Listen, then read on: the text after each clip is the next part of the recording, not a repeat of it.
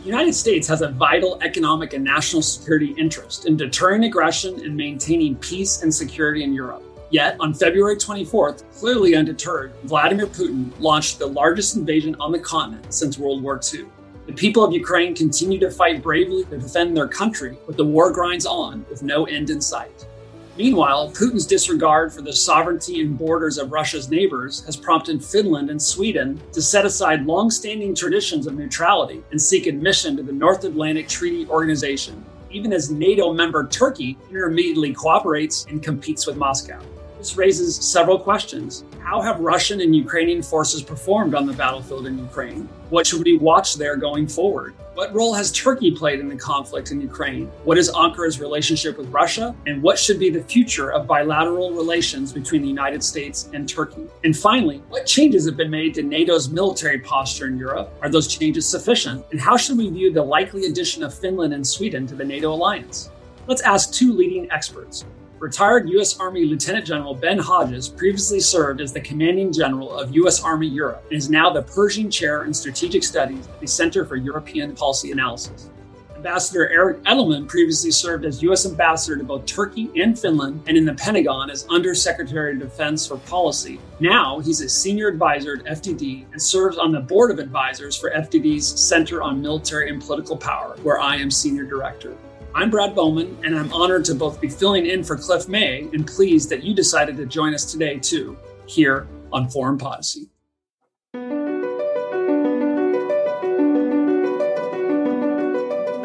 Either the U.S. enforces some rules in the world, or there are no rules. Every U.S. president has tried to diminish tension with Russia, has reached out to the Russians. Most of those have failed, especially when Vladimir Putin became the leader. They're still killing guys who joined the jihad in 1979 or 1980 or 1981 who are still in the game. We are seeing a ramp up in North Korean cyber capabilities over the last decade. Iran is basically putting forth these claims of nuclear innocence, that they are doing nothing wrong, that there are no violations, and that's just factually not correct.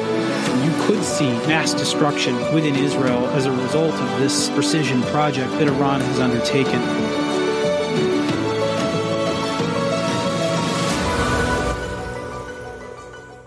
Ambassador Edelman and General Hodges, it's a real pleasure to have both of you joining Foreign Policy. Thanks so much for making time, and unfortunately our time is limited. So with your permission, I'm excited to jump right into our conversation. I'd like to start by really to kind of focus on developments in Europe and U.S. national security interests there. So, obviously the elephant in the room, which I'll now name as Putin's invasion that began on February 24th of this year. Just kind of in the spirit of maybe some framing remarks, Ambassador Edelman, I'd be interested to hear your thoughts. I know you've thought deeply about this and you've published a bunch. Why do you believe Putin decided to undertake his February 24th invasion of Ukraine? And what assumptions or beliefs do you believe informed his decision? Well, I think actually President Putin has been relatively transparent about what he intended and what he thought about Ukraine. He last summer wrote a 6,000 to 7,000 word essay about Ukraine. It was sort of a kind of potted history of Ukraine, not a very good one actually, but in which he made it clear that he didn't really regard Ukraine as an independent country, and that reflects remarks he's made over a very long period of time, going back to the administration that I last served in, the Bush 43 administration. He told President Bush back in 2008 that Ukraine it wasn't a real country.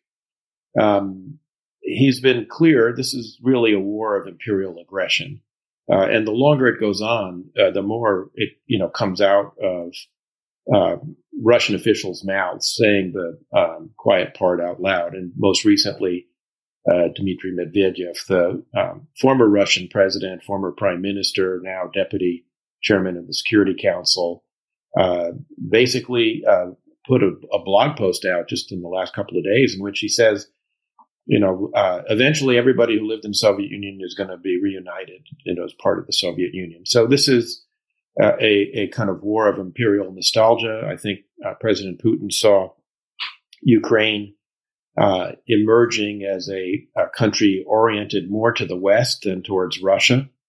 And I think he found that intolerable. I think he also found it intolerable that for all of its flaws, and God knows Ukraine before February 24th had plenty of flaws, it remained a kind of vibrant democracy in which the people had the right to choose their leaders, unlike in contemporary Russia. That's great insight, Ambassador. And it seems to me, kind of the central question here for Americans and our European allies is, who do we believe should be able to call the shots in Ukraine? Who should be able to decide what their foreign policy should be? Is it Vladimir Putin or is it the people of Ukraine? General Hodges, welcome to you as well. What would you add to what Ambassador Edelman said in terms of why Putin did what he did and what were some of the assumptions behind it? Well, of course, I concur with all that Ambassador Edelman just said, but I would disagree with what you said, that the invasion started in 2014, not in February. And I think this is not a nuanced thing. This is important to keep in mind that the Russians, exactly as the ambassador said, this is about imperialism. It's not about rebuilding the Soviet Union. It's about rebuilding the empire. And I think that Ukraine is only one of the items on the menu, although it is the most significant in terms of size and population and so on. But I would say our three Baltic allies, NATO allies, Estonia, Latvia, and Lithuania, are absolutely in the crosshairs as well. So that's why it is so important that Russia is stopped. That's one of the reasons why it's so important that Russia is stopped. And of course, our failure in the West to respond adequately after they invaded Georgia in 2008, our failure to respond after the Assad regime supported by Russia jumped over a U.S. red line about chemical weapons, and then our failure to adequately respond after the invasion in 2014 is exactly why we are where we are today. Having said all that, Russia is only the second best army in Ukraine right now. After more than 5 months, with almost all of their land forces involved, they still can barely control 1/4 of Ukraine. The Black Sea Fleet wants nothing to do with getting anywhere close to the Ukrainian coastline. The Russian Air Force flies mainly in Russian and Belarusian airspace, launching cruise missiles because they've suffered so many losses against a outnumbered Ukrainian force. So we really are at the point where it's a test of will and it's a test of logistics. Ukrainian logistics gets a little better each week. Russia, I think, logistically is exhausted.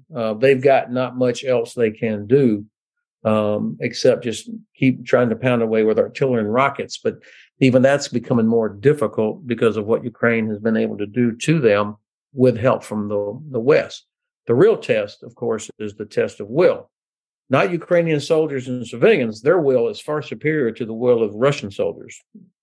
The real test of will is between the Kremlin and the leadership of the West. Are we going to, I live in Frankfurt, and, the Germans, all people can talk about is gas, and this is a self-inflicted vulnerability. The U.S., we have our own domestic challenges. The UK is looking for a new prime minister. And I think the Kremlin is counting on our tendency to lose interest in things and focus inwardly. So this is the test of will that matters most. The last thing I would say in this opening bit is that while the White House and the Congress have both been very strong in support and have done a good job by and large up until this point, I think we make a mistake in overstating the ability of Russia to escalate. And so we end up spooning out support or you don't get the sense that they're in it to win.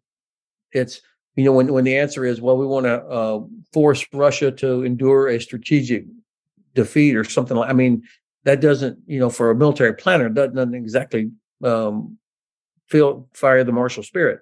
And the longer that this is allowed to kind of go on, it actually plays into the hands of the Russians. So if we want to avoid escalation, then we have to help Ukraine crush the Russians, break their back right now. I don't think they will use a nuclear weapon. They can, obviously, but I think it's extremely unlikely because their nuclear weapons are most effective if they don't use them, because it causes us to worry about it. I think it's very unlikely, and yet we have hamstrung ourselves.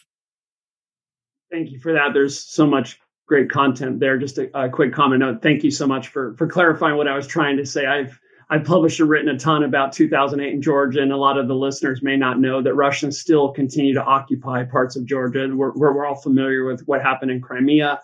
We're familiar that following the 2014 invasion and illegal annexation of Crimea, Russia undertook a campaign in the Donbass that never ended. What I was simply just trying to say is that what's happened in February was on a whole nother scale and a much larger bite, but that's such important nuance you're saying. And you were also talking, General, about the performance of the respective forces. I think many were surprised by some of the logistical and combined arms difficulties we saw manifest from the Russians. And many of us have been so happy to see how bravely and with what agility the Ukrainians have fought. Ambassador Edelman, as you look at the performance of the two forces, what stands out to you as things that are surprising? And do we see, and a question for both of you, do we see the Russians learning? How are they learning? Are they learning from their initial mistakes focused on Kyiv? And be interested in your thoughts, Ambassador Edelman first, and then General Hodges, if you're willing. Well, first, Brad, I just want to say I agree with virtually every word that General Hodges said in his earlier response to you. On the question of Russian military performance, well, first, I think those of us who watched in 2008 their performance in Georgia know that they had a lot of difficulty executing that operation, which was something on a much smaller scale. Now, allegedly, they had kind of gone to school on a lot of the failures that they had there. But a lot of those failures, it turns out, haven't been remedied, including, for instance, the ability to operate and use UAVs effectively, et cetera. And I would say I think that is largely a result of the corruption, which, as Ed, formerly of The Economist and now I guess at CIPA, has said in his book that he wrote about 2007 or 8, The New Cold War, about Russia. The problem with corruption in the system in Russia is not a bug, it's a feature. And every military is, as General Hodges knows all too well, essentially an expression of the country from which it springs. And so the gross corruption that has afflicted Putin's kleptocratic regime in Russia obviously has eaten away at the innards of the Russian military. And it's one of the reasons, I think, that you see so many of the logistical difficulties that we have seen the Russians experience going back to the early opening days of what is now 160 some days of war. And I think it also explains some of the personnel failures and the difficulty they have kind of, regenerating and replenishing their forces, which have suffered tremendously. I was just looking at a Twitter thread before we came on by Dara Masakot at RAND, a very good analyst of the Russian military. And she was just talking about this is now a military that suffered so much in the way of losses in terms of personnel that it's hard to see how it recovers. And I actually think, this goes to General Hodges' point about why we should be, I think, a little less fearful of escalation risks. Look, it's prudent to be concerned about escalation. You should never engage in conflict without actually taking it into consideration. But I think the biggest challenge right now is that for the Russians is to keep their military in the field and prevent it from collapsing. And there's a history to this. The Russian military in 1917, at the climactic moment of the First World War on the Eastern Front, basically just quit and went home. And while I don't think that's immediately likely in this case, it's not something that can be excluded, I don't think. And to get back to your point about Russian learning, there's actually been a lot less, adaptation and learning on the part of the Russians than I would have anticipated, honestly. You don't really see that much yet.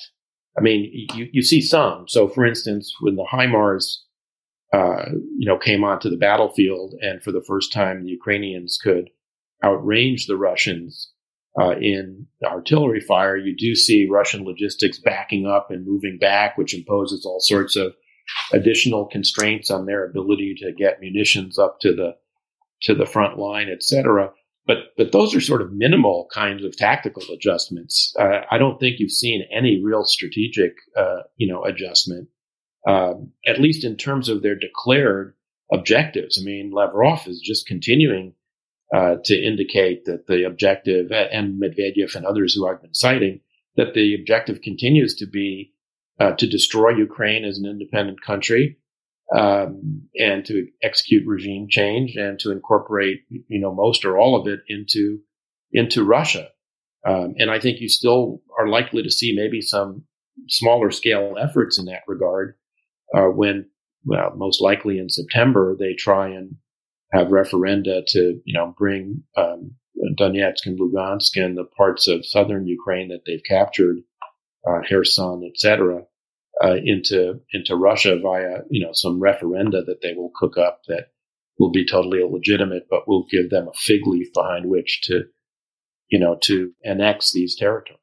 General, I'm eager to have you respond however you like. I mean, just to play the role of devil's advocate here, I mean, certainly Russia's failures have been significant. The losses have been extraordinary. By some counts, they've lost more here than they did in the entire campaign in Afghanistan in a much shorter period of time. But I mean, it's also true, right, that they have all of Luhansk, right? They have most of Donetsk. Putin has his land bridge to Crimea. They have a significant chunk of Ukraine. How would you respond to someone who would make that argument? Yes, there's been disappointments and losses on the Russian side, but they're holding a lot of Ukrainian territory they didn't hold on February 23rd. How would you respond to that? So just one correction, Ambassador, you said Edward Luce, and I think you meant Edward Lucas. Edward Luce is, of course, the guy for the Financial Times. And the only reason I know this is because I know both of them, and Edward Lucas was my colleague at CEPA. That's why it stuck in my head. So 3 or 4 points here. First of all, I also think the Russians have not adapted or made the adjustments in stride that I would have expected from a professional military, and it really does go to this corruption. I'm among the group of people who completely overestimated their capabilities. I have been, it's embarrassing professionally after years of watching, to have been so wrong. And I tried to figure out, how could I be so wrong on their capabilities? Because I've watched all the, modernization efforts going underway. We saw bits and pieces of capability, particularly electronic warfare capabilities, the use of drones. We learned a lot from Ukrainian soldiers that we helped with their training after 2014. Because they had been under Russian artillery and rocket fire. And there was no doubt that the Russians, they are an artillery army, and they have endless amounts of ammunition, apparently. So those things were apparent. But what was not apparent to me was what a tiny little bit of the military actually had real operational experience. The guys that went into Georgia, the guys that were in Syria, the guys that went into Crimea, it basically is the same little 5% of either Wagner or they're airborne. It's the vast majority of the military had no real operational experience, and that means the Navy and the Air Force also not certainly at this level of lethality and scale, and against a determined defender. That was the first thing that I had failed to pick up on. And of course, if you don't have operational experience, then you have to replace that or make it up through really hard, rigorous training exercises like what we do at the National Training Center or the Joint Readiness Training Center or at Hohenfels, where the Blue Force, the good guys, get crushed over and over and over and over until you eventually get better. And certainly I have been on the receiving end of numerous thrashings by the dreaded OPFOR at our training centers. And but that's how you get better. And also that means you have to have a culture of critical self-reflection. And you have to own up, like, who I really screwed up. Something that we take for granted, the AAR, the after action review, that always happens, where a unit says, what happened? Why did it happen? How do you fix it? I mean, that's in our culture of everything that the U.S. military and our European allies and Canadian allies do. That guaranteed that sort of exercise does not exist in the Russian military, and the culture of publicly saying, I really screwed up here, that does not exist inside the Russian military. So without that, they're not going to fix what needs to be fixed. So those were two of the reasons I think that I grossly overestimated their capability. I knew they could move a lot of stuff real far, real fast, but that was always inside Russia.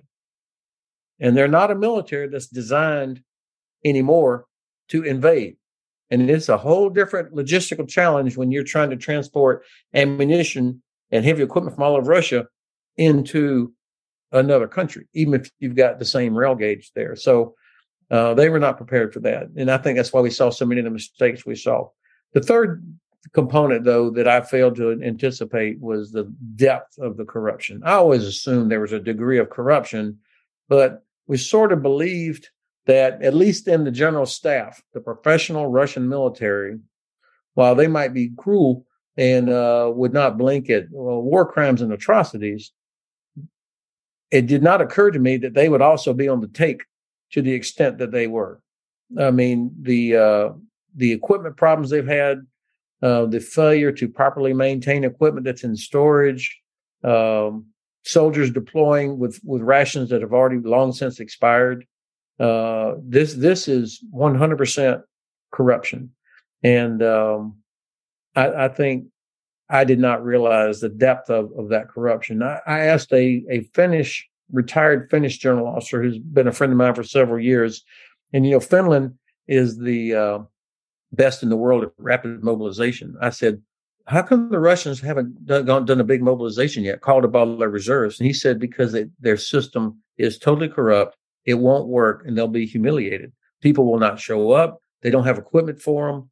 And that's why they haven't done it. And, you look at the reports now, they're pulling tanks that are old, as about my age, pulling them out of storage and sending them to the front. And, Brad, from your experience on the Hill, as well as your own military experience, how much money we spend to take care of equipment that is in storage. What used to be PUMCUS during the Cold War days, now it's called APS, Army Preposition Stocks. I mean, so you got thousands of vehicles and other components that are sitting in storage facilities, climate controlled, so that in 24 hours you can drive them out of there and they're ready to go. That the Russians don't have that. Ambassador, let me ask you to put if you're willing, put your former Pentagon hat on, and you have several hats, which is one of the reasons I enjoy talking with you. I think General Hodges is being excessively humble there. He was not alone in overestimating the performance of the Russians. Many of us, including myself, missed some of this. But he talked about the experience, how the experience wasn't across much of the force. He talked about training, culture, corruption. One of the things you focused on as co-chair of the National Defense Strategy Commission was operational concepts, right? And that's the flavor of the month right now, as we're talking about how we're going to fight and win and deter in the Indo-Pacific. Was what we saw with the Russians, was it because they didn't have the operational concepts, or they didn't train to them, or both? Any thoughts on that from either of you? Well, they had operational concepts, and they articulated them. And then, when it came to execution, they didn't actually fight the way they, suggested they were going to. No, there are a lot of reasons, I think, for that.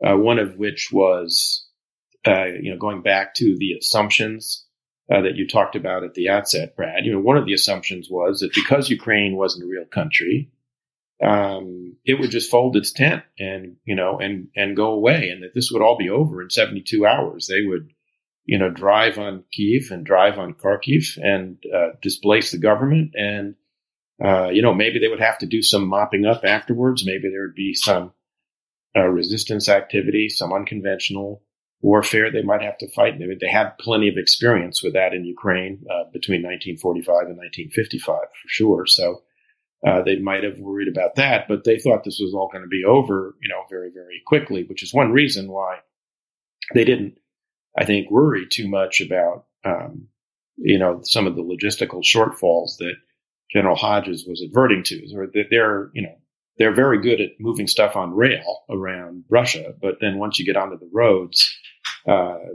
that's where they started to really run into problems. They had not enough fuel, the tires were not up to grade for their trucks, all sorts of stuff. But the other piece of it too was, warfare is an iterative process, and as we used to say when General Hodges and I were both in that five-sided puzzle palace, the enemy gets a vote. And one of the things that really surprised me a lot was the kind of strides that the Ukrainian military has made. When I was in my first tour in the Pentagon as the DASD equivalent for the post-Soviet space, and went to Ukraine, a couple of senior military delegations or defense delegations, this was clearly a very Sovietized military. It was kind of the leftovers from the Soviet Union. It wasn't even the, top drawer people, because the top drawer people were all kind of in Moscow, Ukraine being a kind of, peripheral boondocks of the Soviet Empire. People who had get up and go got up and went to Moscow. So, not Kyiv. So it was, and it stayed that way for quite a while. And corruption is a huge problem in Ukraine as well. But I was really astonished at how much progress has been made. And, General Hodges and some of his colleagues in USAREUR after he left have, bear, I think, a lot, get a lot of the credit for this, for having trained them. But they have shown themselves to be, in terms of adaptation and resourcefulness, much more what we might have expected from the Russian military than what we got. They've been very adept, not only at, for instance, using the equipment that was provided to them by the U.S. and other allies, like the Javelins and the Stingers and the MLAWs, et cetera, to prey on those logistical weaknesses that Russia had and make the efforts to besiege Kyiv and Kharkiv a sort of killing ground. They then actually have also shown themselves to be, for instance, very adept at the use of HIMARS. I know that General Hodges was talking about what my colleague Elliot Cohen calls the titration of assistance to Ukraine in these small batches, another one of which was announced yesterday. And I agree with General Hodges that we, within the ability of Ukraine to absorb this stuff, we ought to be pouring more in and, doing more and doing it faster. But when the Ukrainians did get the HIMARS, I was told by senior officials in the Pentagon that part of the concern was that the Gimler's rounds that are used for this system are, very expensive, highly precise and accurate. I think there was a lot of concern that the Ukrainians would not be very disciplined in how they use these things. And as it turns out, as a senior, anonymous senior official briefed the other day, I think at the end of the last week, they have been really, really good at using these things. Again, attacking the sort of logistical support system for the Russians, going after ammunition depots, command posts, etc., making it very difficult for the Russians to actually wage this war. And I think they deserve an enormous amount of the credit here too. But I defer to General Hodges' really professional military judgment. Any thoughts, General, on the operational concept question with respect to the Russians and broader lessons from that? Clausewitz is often quoted, and with good reason. One of his bits of guidance was that the first duty of the general and the diplomat is to understand the nature of the conflict before you enter it. And just like we failed to fully understand what we were getting into in Iraq and Afghanistan, the Russians totally misjudged what they were getting into in Ukraine. Just like I remembered thinking that we were going to be welcomed like heroes in Iraq, and we were in the first few weeks by the Shia. But as it wore on, of course, this all dramatically changed. The Russians thought, I think the average soldier or officer probably did believe some of the nonsense about this was about denazification and we were going to save our Slavic brothers, but that was never in the mind of the leadership in the Kremlin. But they assumed that they would be able to do a Budapest type or Prague, roll the tanks in, and the whole thing would be over in a few days.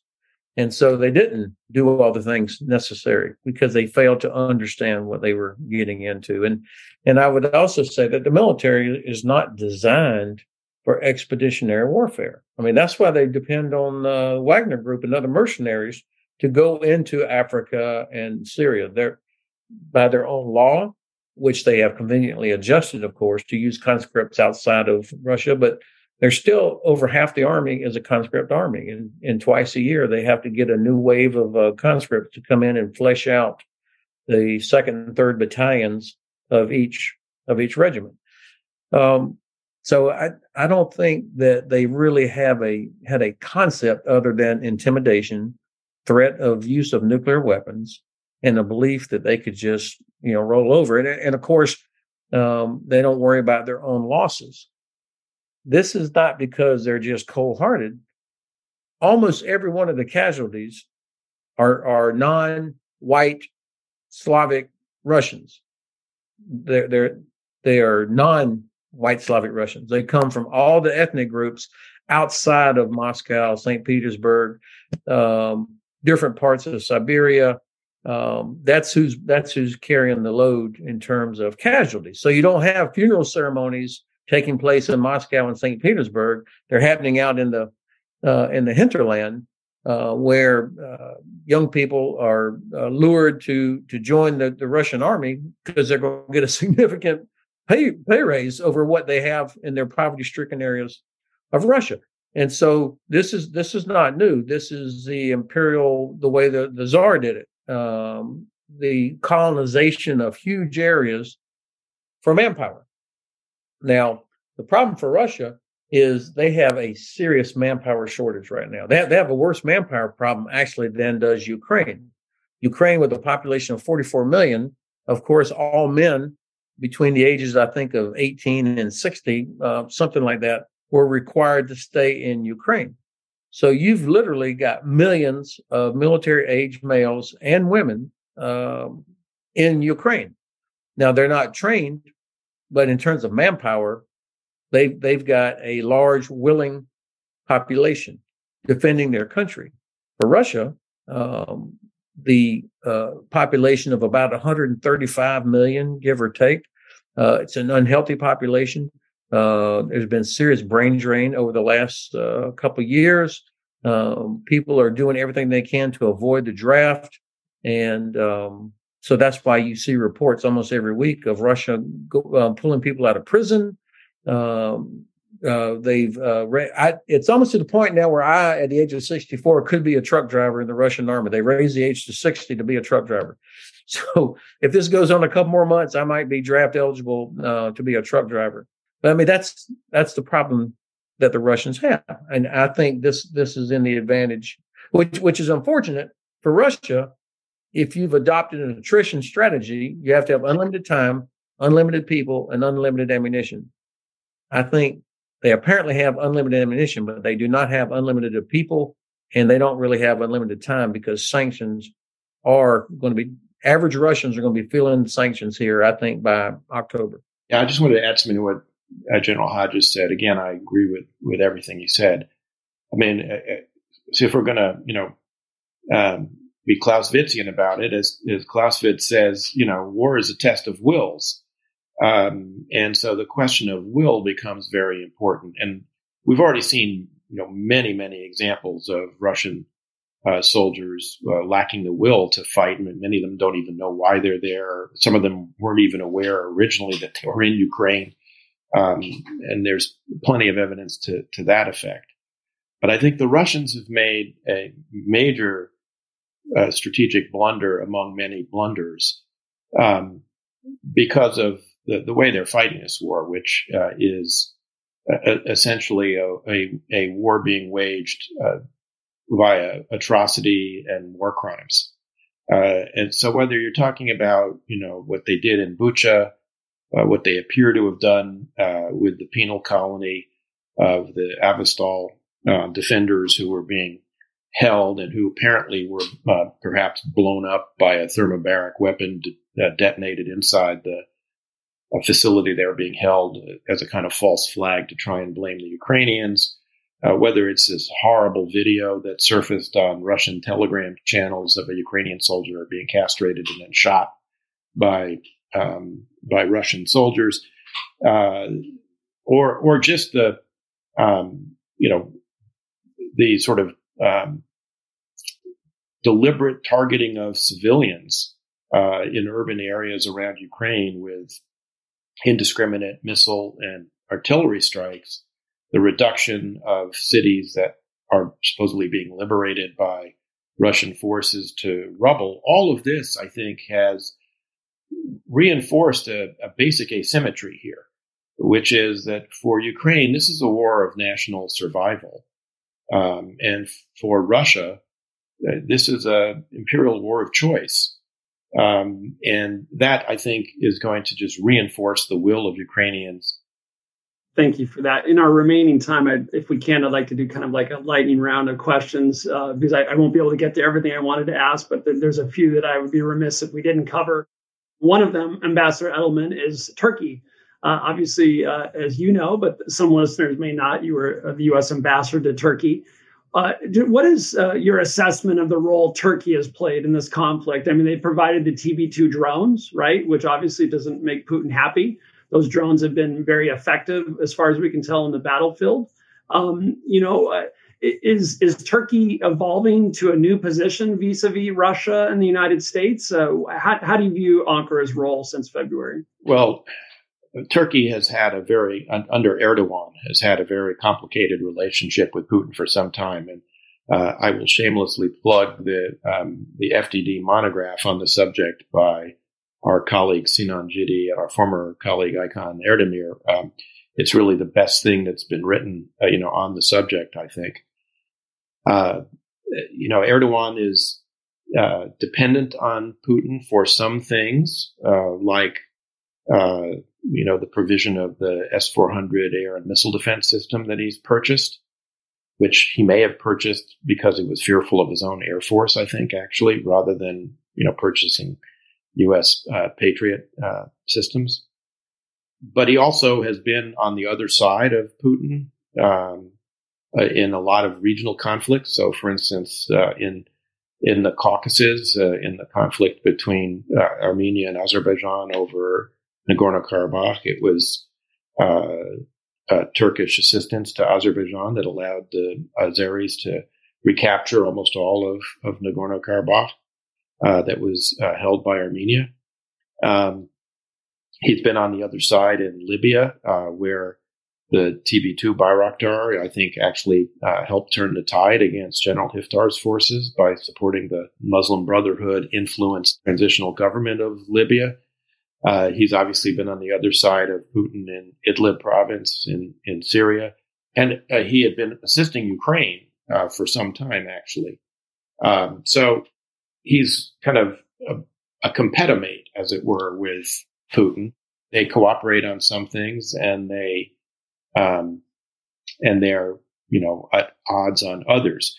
Since the war began, I mean, it's been a very kind of complicated picture. On the one hand, Turkey has they've refused to impose sanctions, and so as a result, they've become the destination of choice for Russian oligarchs trying to shield their assets, park their ill-gotten gains. So that's one thing. And we just had the Deputy Secretary of Treasury out there trying to get the government of Turkey to actually clean up its sanctions evasion behavior, which has deep roots, unfortunately, in Turkey going back to evasion of sanctions on Iran back in the last decade. The provision of the TB2 Bayraktar drone, which has been an enormous advantage for the Ukrainian military, I think we should understand as, a by and large commercial transaction. I think they have provided some, one or two for free, but mostly this is commercial transaction. And the continued supply of these, of course, it's an advertisement for Bayraktar, and they need to keep doing it in order to be seen as a responsible supplier. So I think we're going to, unfortunately see continued ambivalent behavior. And of course, we've seen Turkey obstreperously obstructing Finnish and Swedish adhesion to NATO. I'm that rare perfecta of, both the former ambassador to Finland and to Turkey. It's given me what my wife calls my Andy Warhol 15 minutes of fame. Who knew? But I think we'll see that again. I mean, I think we're well past 2/3 now of the national legislatures ratifying Finland and Sweden's adhesion to NATO. My prediction is Turkey will be the very last one of the 30 to get there, and I don't doubt that Erdogan will try and have some more, concessions, wring more concessions out of the process before they close the deal. Thank you for that. Yeah, I actually do want to get to that before we run out of time here in a second. But General Hodges, I would love to hear you weigh in on Turkey. To me, I was deeply troubled by their acquisition of the S-400. Like many of us were, that's not behavior that one would hope for from a NATO ally. Yet they played this role with the TB2s in Ukraine. And this isn't just, in my view, an academic question or a rear view question, right? How you answer questions like, is Erdogan an anomaly or a sign of things to come in Turkey determines do you want to sell F-16s to Turkey? All right. So here's three points. I could not match the ambassador's depth or personal experience. I did live in Izmir for 2 years when I was the commander of NATO's land command. And so I gained some better appreciation for Turkey and for the region. And I had a memorable moment one morning at breakfast with a member of the Turkish General Staff. He was a very senior officer there. And I said, "Sir, how you doing this morning?" He said, "Ben, I wake up in the morning, I've got Russia to the north, Iran, Iraq, Syria to the south, the Balkans to the west, and the Caucasus to the east. It's a hell of a neighborhood." And I kind of laughed, and he kind of laughed. And then I thought, holy shit, in every headquarters in Europe, Turkey and the Black Sea are in the bottom right-hand corner of the map. And that kind of affects how the U.S. thinks about Turkey and the Black Sea. And we have our boundary between EUCOM and CENTCOM is the border between Turkey and Syria. You'd have a hard time finding a worse place to put the boundary between EUCOM and CENTCOM than on the border between Turkey and Syria. But yet that's where it is. And because CENTCOM has been the first among equals here in the Department of Defense for the past 20 years, understandably, what CENTCOM wanted, CENTCOM got. And that's how we end up making bad policy decisions like giving weapons to YPG, which is a terrorist organization. It's a part of PKK, no matter how you try to shade it or whatever, for tactical gain against ISIS, which all of them should burn in hell, no doubt, but they are not an existential threat. And we did that at huge damage to a NATO ally that we need desperately against a country that is an existential threat to us. That would be Russia. I don't make any excuses for bad decision-making, terrible behavior by the Erdogan regime. That's the worst place on the planet, or maybe number 2 from the bottom, to be a journalist. There's no excuse, in my view, that Turkey allows ships carrying stolen grain to deliver it in Turkish ports. The Turks, our Turkish ally, looks the other way on many of these kinds of things. But having said all that, we have not had a strategy for the Black Sea region. We talk about Turkey as if it's an island. We talk about Ukraine as if it's an island. we don't have a strategy. Thankfully, Senators Shaheen and Romney have put forth legislation requiring the administration to develop a Black Sea strategy. There are so many good reasons why we need to be involved there. And any strategy for the Black Sea region, obviously, Turkey is going to be the most important element because of its, not only because it's a NATO ally, but because of its control over the straits. And it's the only littoral state that could compete with the Russian Navy if necessary. So we've made bad strategic decisions, I think, regarding Turkey. And look, regimes come and go. That geography is never it's not in the next 1,000 years going to change. And so we need to figure out how do we have a lasting relationship with our very, very important, but also very frustrating ally.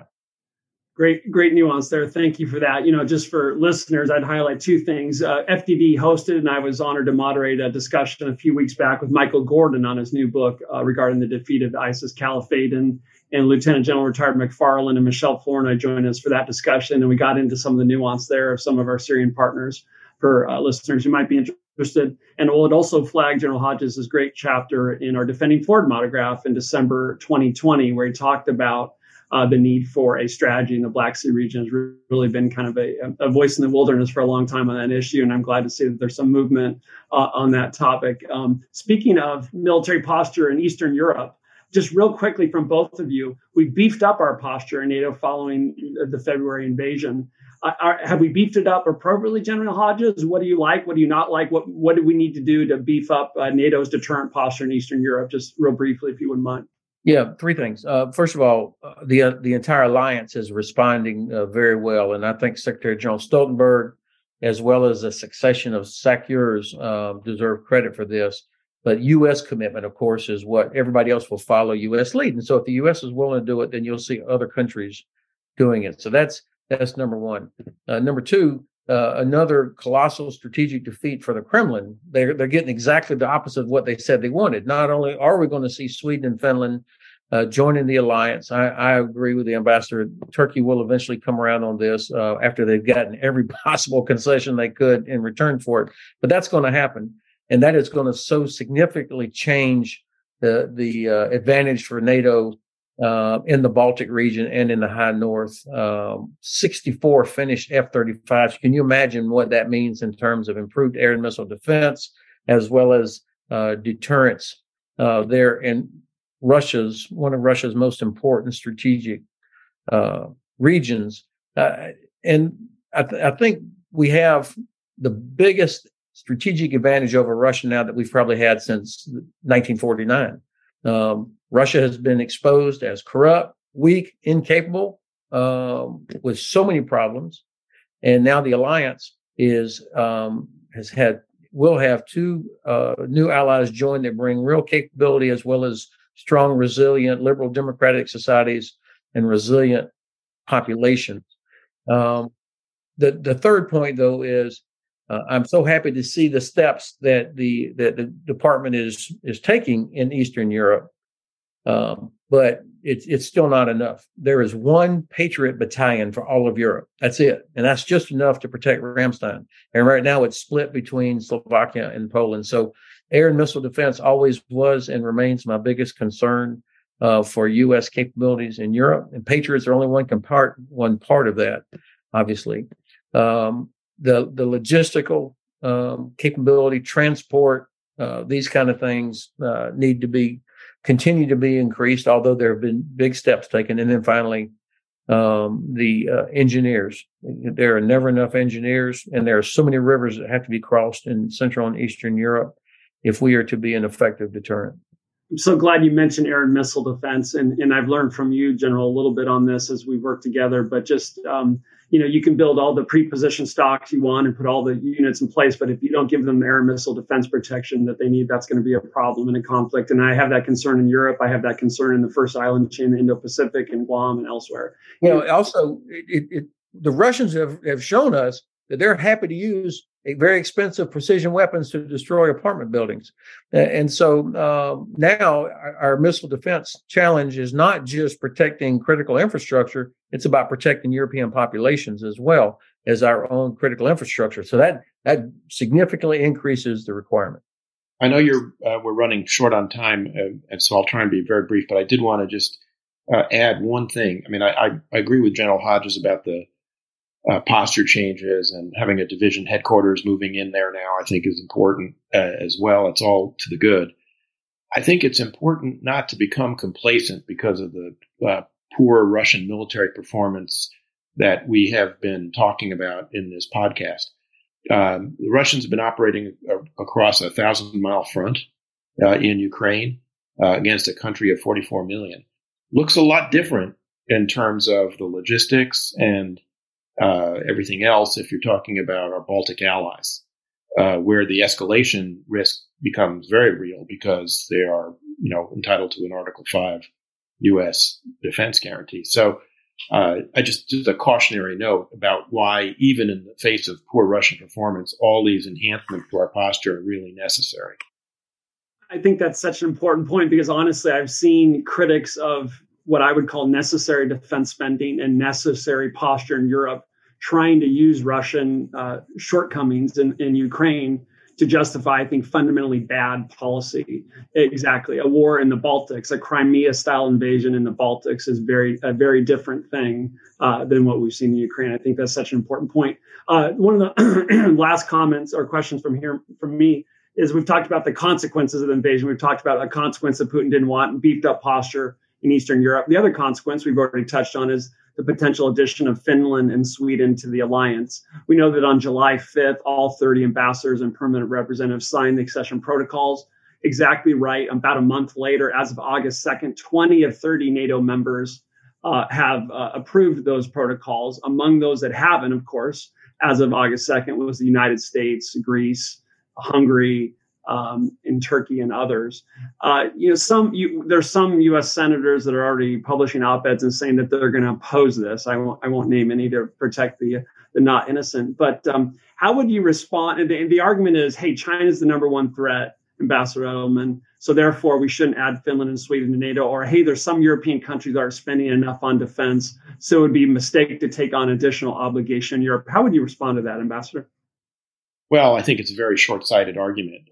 General Hodges was just talking about all the military capability that Finland and Sweden bring, and it's not just the 64 F-35s that Finland is purchasing. They currently have, I believe it's 62 very highly capable F-18s. They have the largest artillery stocks in Europe of any NATO member. Sweden as well brings important military capabilities, both air and naval. They both bring pretty significant defense industry, including defense industries that have some manufacturing capacity in the United States as part of their holdings and partnerships.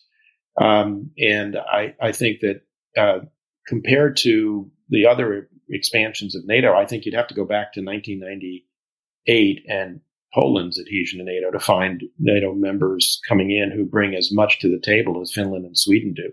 Moreover, the geographical position, they give you control of the Danish Straits and Gotland, so you can essentially bottle up the Russian Baltic fleet. As General Hodges was adverting, through the high north, they give you access to the Arctic, which is increasingly going to become a cockpit of great power competition, including with China. To me, it's a no-brainer. And those like Senator Hawley and others who've, argued that this is somehow going to take us away from keeping our eye on the main issue. I just think it's a illogical and poorly framed argument. So strategic asset, not strategic liabilities, those two countries in the alliance. General Hodges, any closing thoughts from you? Here in the last minute, I would just say that Sweden and Finland are going to be security providers, not consumers. There are zero downsides, and I don't get the argument or the logic at all that somehow adding Sweden and Finland takes our eye off the ball in China. In fact, this is part of what we need is more of Europe increasing its capability, because we will be in a kinetic conflict with China within the next 4 years. And so the more that Europe is able to deter Russia without so much reliance on the U.S. Navy and the U.S. Air Force, the better. Well, thank you so much to both of you. I consider you both friends and mentors. Thanks for making time. I've learned a lot. I've enjoyed it, and I look forward to continuing the conversation next time here on Foreign Policy.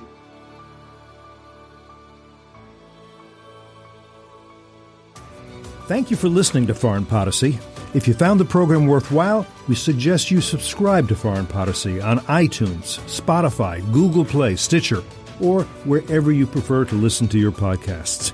Send us your feedback, your questions, your ideas to foreignpolicy@fdd.org. For more information about this episode and others and about our distinguished guests, visit us online at fdd.org. Until next time, I'm Cliff May, and you've been listening to Foreign Policy.